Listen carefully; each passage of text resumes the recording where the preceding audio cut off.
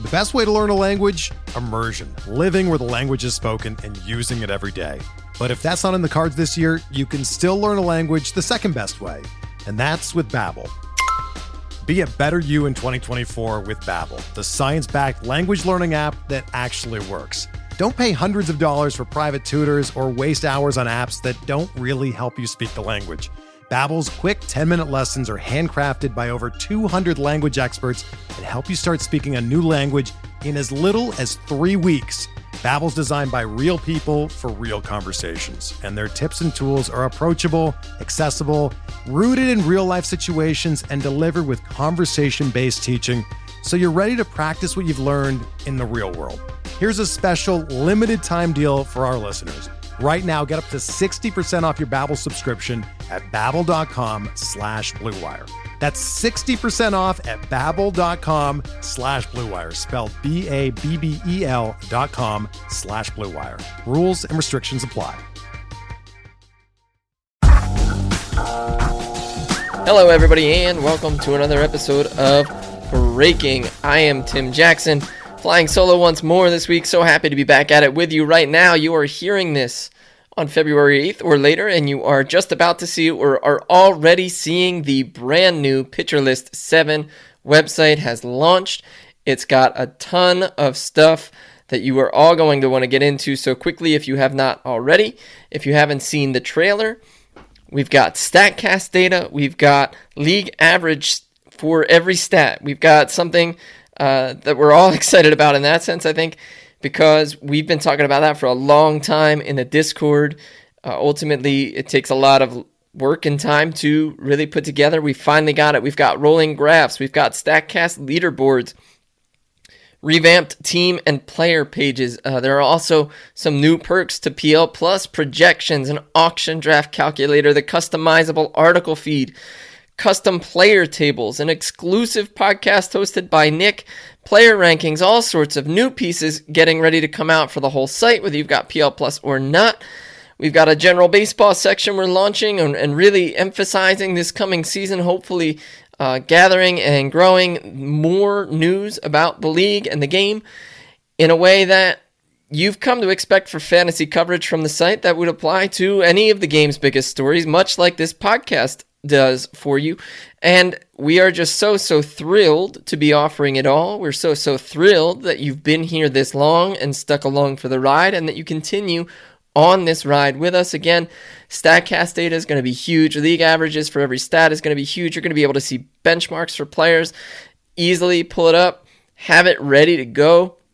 It's so exciting, not just from like an analysis standpoint, from a curiosity standpoint for anybody listening, anybody who likes baseball, to be able to have a benchmark and be able to immediately understand just how good somebody has been against what the league average player has been doing. It's like thrilling stuff. I could go on about that forever, but we've got more things to talk about. You'll have plenty of time to explore the new site very shortly. And I know we've been focused big time on labor lately, and understandably so, because that's really at the center of the game, right? We have a lockout that was instituted by the owners weeks ago, and it's hard not to focus on that. We're not getting free agent transactions. Nobody's getting traded. We're not seeing teams shuffle up their depth charts. We're not seeing anything really, except for maybe some minor league deals for guys who weren't on 40-man rosters at the end of last year, and we'll get to that in a little bit. I know we've focused on it a lot the last couple of episodes because it has been the thing to focus on, but I do want to, in the vein of kicking off PL7 with so much fun and prospective things to look at and get ready to enjoy over the coming season, because there will be a season at some point, I wanted to look at somebody who's going to contribute to that fun, which is Seiya Suzuki, the Japanese import from Nippon Professional Baseball. He was posted shortly before the lockout was instituted, and his window is 30 days to sign, right? Once he's posted, sign a major league contract. And we are about 9 days into that window. That window froze when the lockout was put into effect by the owners. And when we come out of it, we're going to have 3 weeks for Seiya Suzuki to make a decision in terms of where he will play and start his major league career. So, Some things to get into a little bit about with Suzuki in the event you are less familiar with him, or in the event that you would have been more familiar with him by the time February 8th of this year rolled around, but you're not because of the lockout. So one of the things about Suzuki is that his calling card is a lack of weaknesses. He's got this all-around game that really, truly is going to be difficult to find some weaknesses in. And he's 27 years old, so he's coming in right at prime, right at potential peak years. We're not going to find an Achilles heel like we would in a lot of imports, or, if there's doubt, maybe there's less of it, because he's a 5-time All-Star. He's won 5 Gold Gloves. He had an OPS over 1 last year. He walks as much as he strikes out. And that's just the quick rundown. If we look at what the projection systems are expecting out of Suzuki as a 27-year-old for coming over to MLB when he signs, they are rosy. And consider that these projections generally give us the 50th percentile, right? Like the median outcome, the down the road, in the middle outcome for potential possibilities for a player for the coming year.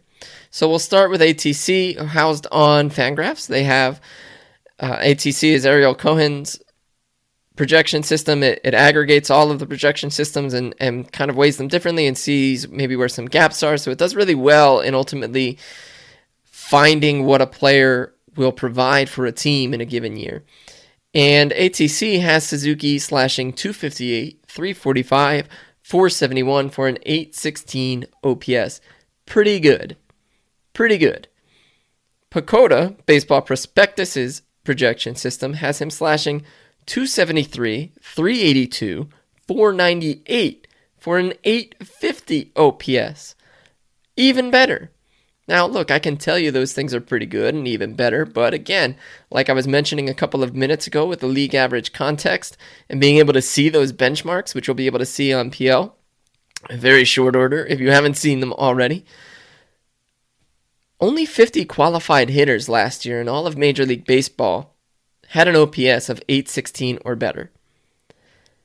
Only 33 had an OPS of .850 or better. If we want to focus on just batting average, which, we can do, and we know that batting average isn't the end-all, be-all, it used to be, but we know it's relevant, right? This is actually, to take a digression for a quick moment, I was reading, as you do, as one does, in becoming kind of, or attempting to become well-rounded, right? I'll avoid the self-compliment, but in attempting to become well-rounded, you read as many people as possible to get as many perspectives as possible to ultimately see how you might shape your understanding of the game. So I was reading, it was The Athletic, and it was Eno Sarris and, oh my goodness, why am I going to blank on her name right now? You can hear me typing. Lindsay Adler, good Lord. I was just thinking of it, and I went blank as I went to say it, of course, naturally, as the world does, as one does. So reading a piece that they both wrote together answering questions from fans about the degree of advanced stats one should follow. And Lindsay had this really great perspective on triple slash lines. Like, no, batting average isn't the same thing it might have meant to, our parents or grandparents. But they're all friends. Batting average and OBP and slugging percentage, they're all friends. And we shouldn't kick out one friend, is what Lindsay Adler said, just because they're not as hot as the other ones. So I love that. And I think it really helps. It really gives its due to everybody, right? It gives a benefit of the doubt of like, no, there's value here, and it depends on just the context we're talking about. So I can talk to you about the OPS projected for Suzuki by a couple of these systems, but his batting average in each of them, only .258 for ATC, and only is really a misnomer there. That's a good batting average, but only 85 hitters hit .258 or better in Major League Baseball last year. Only 47 batted .273 or better, which is what PECOTA projects, which is really, really, really, truly impressive. All of this is to say that Seiya Suzuki could come over and in short order demonstrate an ability with the bat that's like top 50 in all of Major League Baseball.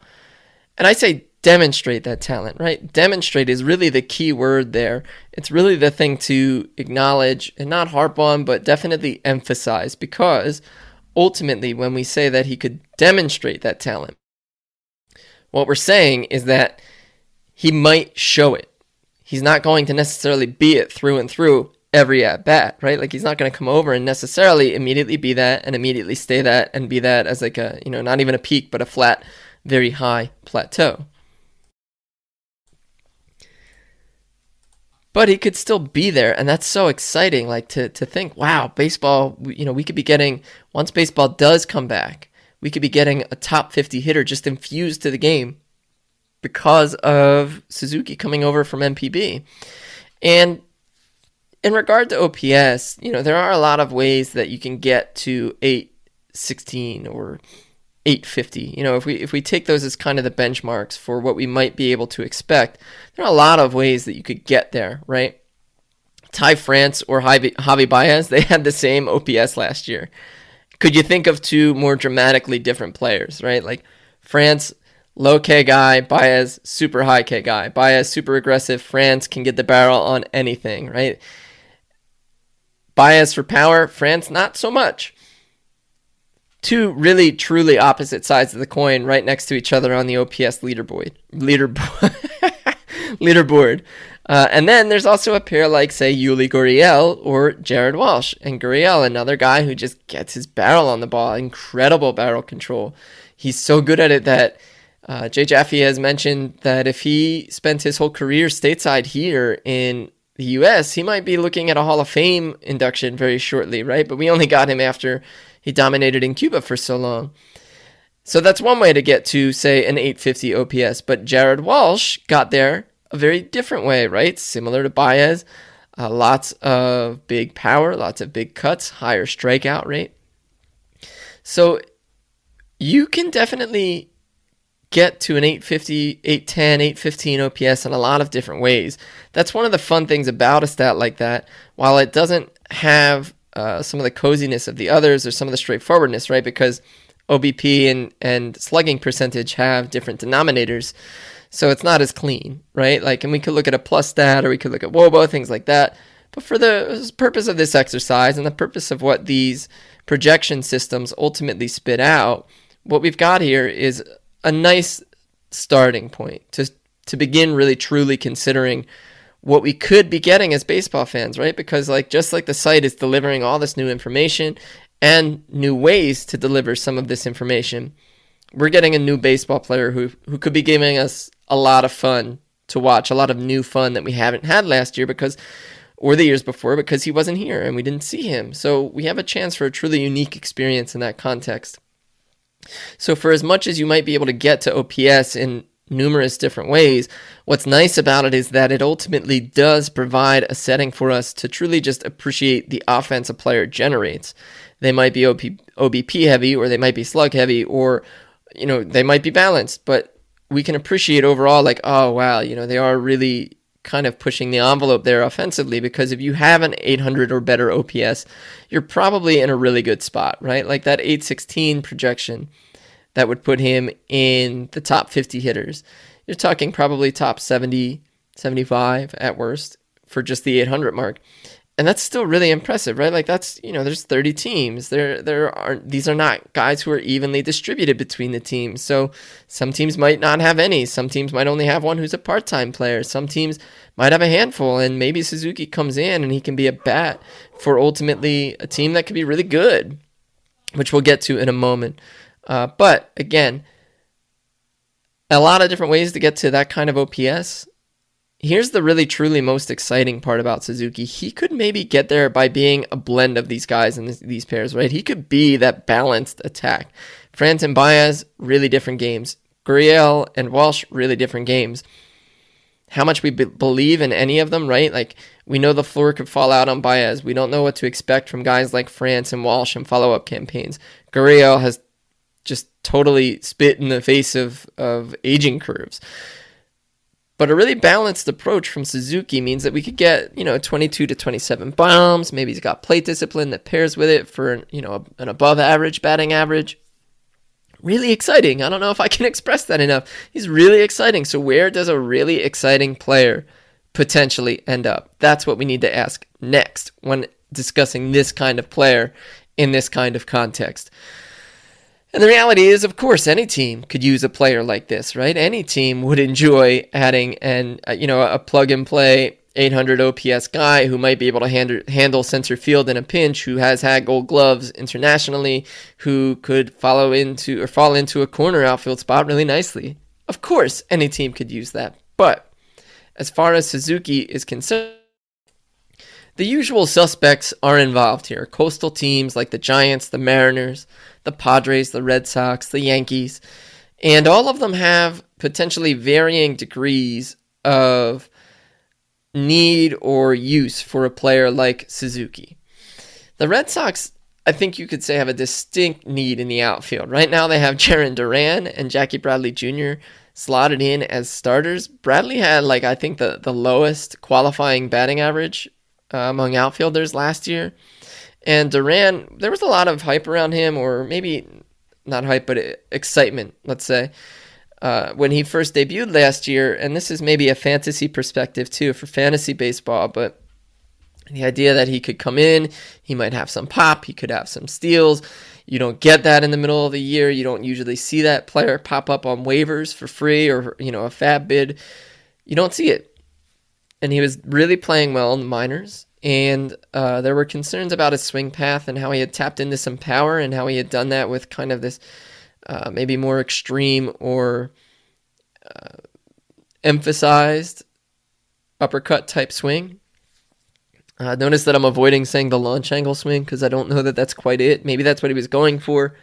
But the bottom line is that in this particular context, for this particular player in Jarren Duran, his approach led to a lot more whiffs, right? And that's always the go-to kind of stale argument against the quote-unquote launch angle swing, which is really just to say, that launch angle swing, if you hear that on a broadcast, it's really just discussing more really that a player is trying to meet the ball at an angle that's advantageous to them, right? On a plane that's advantageous to them. It worked for Duran. It did. It truly did. He was able to have some success because he did work his way through the minors to the major leagues, which is in and of itself an accomplishment.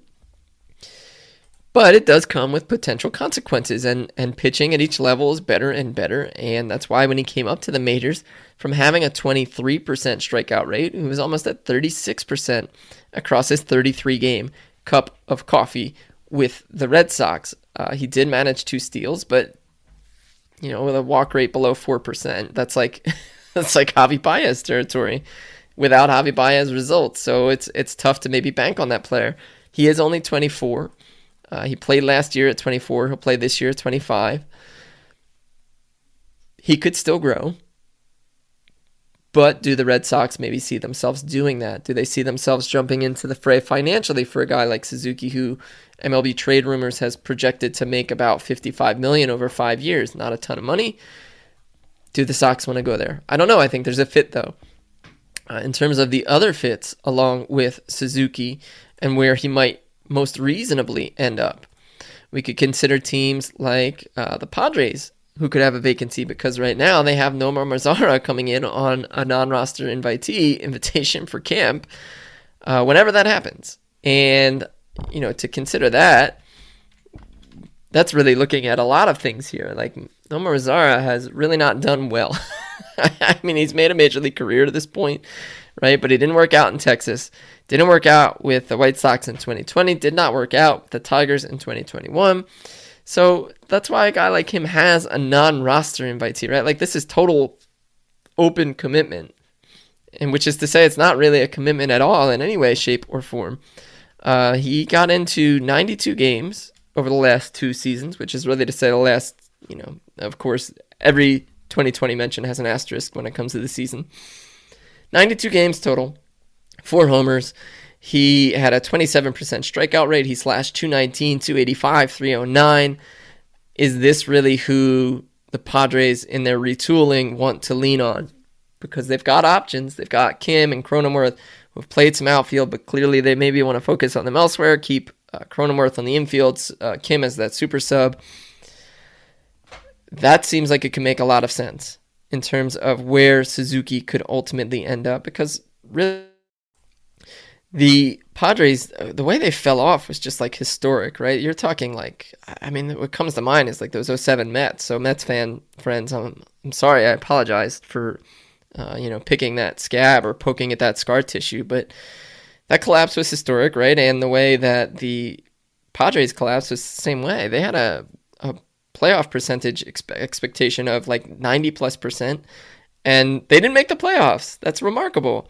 So a splash like Suzuki, where it's a more consistent bat, and somebody again that's plug and play, that might take a lot of stress off the development of a guy like him, or might take a lot of stress off the repeat of a guy like Cronenworth, who really squeezed everything out of the value that he provided last year with what he did on the field. He was not like, overly qualified or blasting a ton of homers.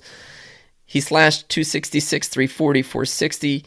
He threw in 21 homers, 94 runs atop their lineup, struck out only 14%, right? But to repeat, that can be really tough. For those all-around guys who are all-around good and don't really have the weaknesses in their game without necessarily enough power. I know I'm realizing I'm describing Cronenworth in a way similar to Suzuki, but I think Suzuki is a slight cut above. So when you're a cut below, like Cronenworth is, you might need everything to go well to keep being that good. And even then, Suzuki's a good player and they have an outfield spot like that. Why not? Why wouldn't you be looking at him if you're the Padres, right? In terms of additional teams, the Giants, I think, are another really good option here because they are so lefty heavy. And speaking of things going right, I mean, they had everything go right for them last year, right? 107 wins, and you did that with a struggling Mike Yastrzemski, who did not adjust well to being thrown more off-speed stuff, with an aging core of Brandon Belt and Brandon Crawford, and incredible seasons TC and I covered with Buster Posey and Darren Ruff and Evan Longoria still somehow around and contributing in some capacity. Steven Duggar is right now slated to be their starting center fielder. They'll, of course, platoon. They've got Wilmer Flores and Tyro Estrada and Austin Slater, but for a team that doesn't have any star power, that had everything break right last year to really get where they were, the regression could be coming, and they might be good at piecing together these platoons. They might have a leg up in terms of player development, but I don't know if you bank on that getting you 100 wins every year. And when the Dodgers are in your division and the wild card, as it stands currently constituted, is precarious, is that really what you want to bet on when you have an emerging ace like Logan Webb and a really solid rotation behind them, even down to their fifth starter, who could be exciting, and Tyler Beede, who was really developing well before he needed Tommy John a couple of years ago, and now he could be back, right? Lots of questions there across the Giants lineup that we'd really want to examine that I think would make Suzuki a great fit out there. They are lefty heavy, yes, but when you can get a starter of that caliber who would instantly be better and an upgrade over so many guys that you're plugging in and trying to squeeze the most out of by platoon rates, yeah, that seems like a bit of a no-brainer if you can make. Hey, Alex Fast here, and thanks for listening to this podcast on the Pitcher List Podcast Network. If you're a fan, consider supporting all of us by getting a PL Plus subscription, where you're going to get an ad-free website and get access to our Discord, where you can talk to all of our podcast hosts and staff. Plus, you can hang out with our incredible Pitcher List community. It's basically a baseball sanctuary year-round for as low as $8 a month. You can sign up at pitcherlist.com/plus, and you're going to get your first month free with promo code podcast. Also, don't forget to check out everything else we do as well, from YouTube videos, live streams, newsletters, off-season articles, TikToks, breakdowns, over 15 baseball podcasts on our network. We can't stop talking about baseball even during the off-season. So sign up for PL Plus today at pitcherlist.com/plus and use promo code podcast to get your first month free. All right. Thanks for listening. Let's get back to the show. The money work. In terms of the other teams who could be pursuing Suzuki, or who might see them, you might see their names pop up in the... We've got, of course, like I was saying, typical suitors, the Yankees, the Mariners.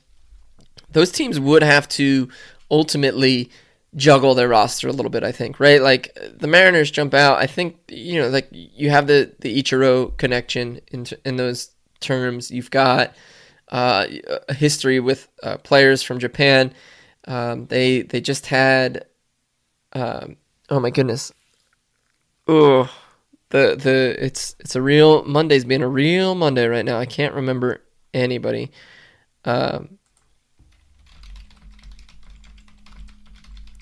You can hear me typing, and those are basically the logs in my brain jumping away and catching fire.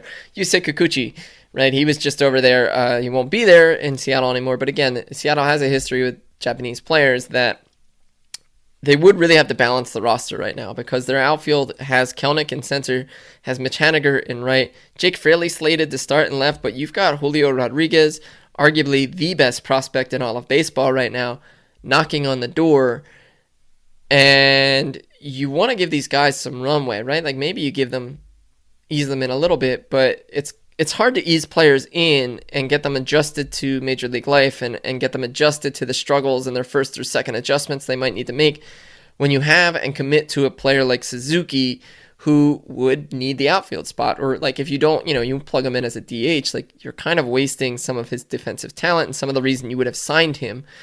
And where's the appeal then, right? If you're not ultimately getting the most out of him and you're maybe not getting the most out of some of your other players as quickly as you could, especially the younger ones, what happens? So I don't know. I mean, Mitch Haniger, how long is he for Seattle? Again, given the context of having Kelenic, of having Rodriguez, of having the prospect of a guy like Suzuki who, if he wants to play there, maybe they find a way to make it work. And again, they've got guys that could bounce around. Abraham Toro is going to be rumored. He's rumored to be getting some outfield reps whenever this camp starts this year, right? Because he could be a super sub role for them this coming season. They acquired Adam Frazier. Adam Frazier has played some outfield. So, of course, like there are only so many at-bats to go around and only so many positions on the field. So while the Mariners might make sense in one way, they might not in a bunch of others. And that could be something to really be mindful of when we see the headlines, when we see things heat up, when we see the hot stove thaw a little bit. Once the lockout does end and there is a new CBA and things in the game are flowing once more. It's pretty similar for the Yankees, right? Like you've got an outfield consisting of Aaron Judge and Joey Gallo and Aaron Hicks. I mean, knock on wood, cross your fingers, make a salt circle that he would be healthy enough to play more than like 7 games. But he's there, and Stanton will squeeze into the outfield, I'm sure, a couple of times this year. Again, a matter of where do you put him on a regular basis? Although, it's a really righty-heavy lineup, and you think, oh, he's got pull power, and you've got the short left field fence. You've got the left field fence that's similar in Boston. Like it could be a real big asset. I think it makes a little more sense for the Yankees to consider Suzuki and maybe get creative with center field. Maybe he plays there for a little bit. Maybe they put Gallo back out there for a little bit. But again, what do you do with Hicks, who's signed? What do you do with Gallo, who is signed and making some money this year? And Judge, obviously not going anywhere.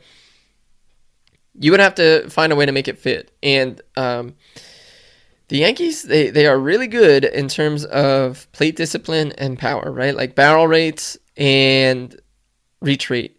They're at the top of the league in terms of offense, and their hitters know what to do, and a hitter like Suzuki might plug and play real nice in that place, but you might ultimately also have to wrangle things. You might have to shake them up. It might be kind of etch-a-sketchy to shake it a little bit to make the new picture that you want if the Yankees go and sign a player like Suzuki in this offseason. So, where are we ultimately on Seiya Suzuki? One final note we might want to consider is we don't know how a player coming over would immediately adjust to MLB. There might be an adjustment curve. Does a competitive team want to do that or afford itself that or afford him that? I hear all of those things. Again, I think he's a cut above, especially given recent imports, right? Like we know that guys have struggled, but he does seem to be a cut above some of them in terms of skill set, in terms of track record, right? He's 27. He is, so he's older than a Ha-Seong Kim when he came over. He's a little younger than Yoshi Tsutsugo when he came over. Again, KBO and NPB there. Kim still provided defensive value as he struggled at the plate with the Padres last year, and there were concerns about how he would hit fastballs in the major leagues because the average velocity in the KBO is around 90 miles an hour. and I believe it's similar or not too far off in NPB. Tsutsugo had the same concern, although Kaz Yamazaki at BP ultimately had a really good write-up on him when he signed with the Rays a couple of years ago, and saying that he doesn't have, he can hit the fastball. If he makes the adjustments, he'll be a great hitter. He has great power. And Tsutsugo is somebody who's become a kind of a sleeper darling in the fantasy context this winter.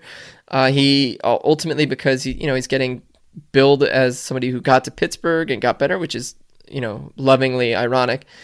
And he did it by cutting down strikeouts, getting better with his eye at the plate, which those things happen. But what really happened is he started to be able to hit 94 and above better. Go and check that out. You can see how much better he did. I actually wrote that up a couple of weeks ago at BP. Yes, the plate discipline was better, but ultimately it was a matter of making improvements on catch and fastballs and really being able to get into the power that he has. Maybe Kim makes a similar adjustment. He didn't have the track record. I mean, Tsutsugo was great. He was like your typical lefty slugging guy his whole career, international and otherwise. Kim only added the power over the shortened season, which wasn't as shortened in the KBO in 2020. So when he came over, the projections, I remember the Zips projections on him were wild, like very optimistic, and he didn't hit them, right? That's a possibility. But again, he still provided some defensive value. He's still young enough where he can make a couple of adjustments. Tsutsugo appears to have done that.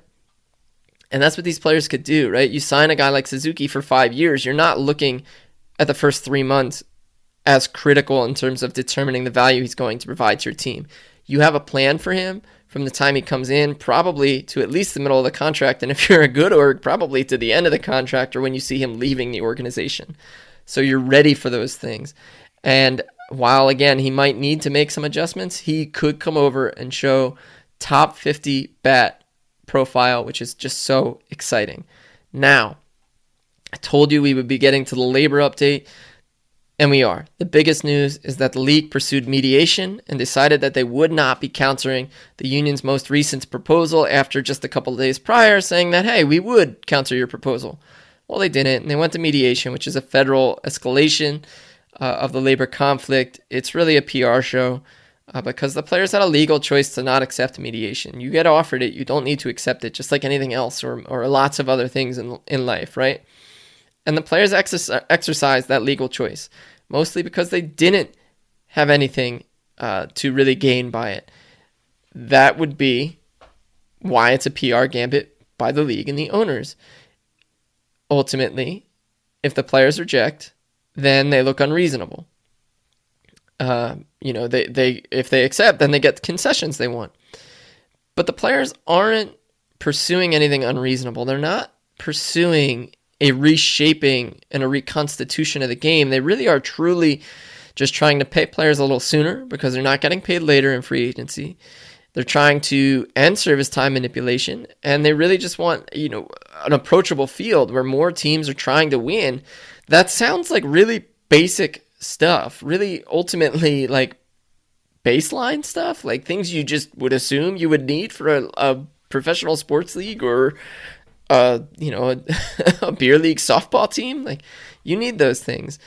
And that's why this labor issue right now is really a unique situation. This is the first instance in negotiations for the CBA that the players have had a public voice by means of social media. A bunch of players have been exercising that voice recently, and I think it's great. It's really good to see. I think just in a general labor sense, the way that the more that the people who are involved from the labor side looking for better circumstances for their work, the more they can get their voice out there, the better. And that's really, really tough because a lot of the times the other institution that they're really ultimately arguing with, fighting against, trying to hash something out with, controls the media or controls the narrative around it based on reporting. So players have taken to social media, and one player in particular stands out with his message. Max Scherzer tweeted that we didn't accept mediation because what we want is really simple and really, fair, basically. He said that we want a system where threshold and penalties don't function as caps. That would be referencing the CBT. that allows younger players to realize more of their market value. That mean players not getting jerked around on service time or shuttled between the majors and minors and losing money each time it happens because they're not making the money the same way that they would be if they're on the major league roster. And Scherzer says they want to eliminate tanking as a winning strategy. This is the Cubs. This is the Astros. This is what the Pirates have slowly been attempting in terms of just gathering a ton of talent. This is what the Red Sox turned to a little bit. I mean, they had a great season last year. It went really well for them. But again, you shipped off Mookie Betts in the name of money, in the name of finances. Why are they incentivized to do that? That's really the kind of thing Scherzer's getting at. So again, a system where threshold and penalties don't function as caps, where younger players can realize more of their market value because, like we talked last episode with the Travis Sawchuk tweet, the cheapest players providing the most value while making the least amount of money. Less than 10% of all money while providing, I think, 53% of all service days, something along those lines. And they want teams to compete. They want more teams interested. The more teams that are interested, the better it is for the players. Really, truly, the better it is, I think, for the overall health of the game. I can't imagine where less teams being competitive is good for anybody but the owners in terms of business because they're making the same money anyway with the way things are currently constituted. So again, lots of players are exercising their voice on social media, which is a great, great thing in this context. It's the first time we're seeing players use it to their advantage, and we hope it works out well because right now it looks like we're going to miss games. That looks like a reality. Spring training should be starting in about a week. It will not be starting in about a week. That puts the season and regular season games at stake, but remember back to last week again, labor conflict is progress, and it might not feel good now, but I promise every day right now we are still getting closer to new, fresh baseball, and that's exciting. So thank you once more for listening. You can find us online at BreakingPodPL. You can find me at Tim Jackson Says. You can find TC at TCZENCKA. You can find him at MLBTR. You can find us both kicking around Discord here and there. You can find me at Baseball Prospectus. I'm doing the State of the Position series right now, in addition to what the staff, the team is doing in terms of position players to target or avoid or so on. State of the Position series has been really fun. I am creating a sax solo of the position in the vein of John Heglin's State of the Position, which was really funny, and GIF of the position and so on. So far, I can tell you that first basemen were represented by David Bowie's Modern Love. And we, this week with third baseman, we had Katy Perry, and last Friday night, which is just a blast.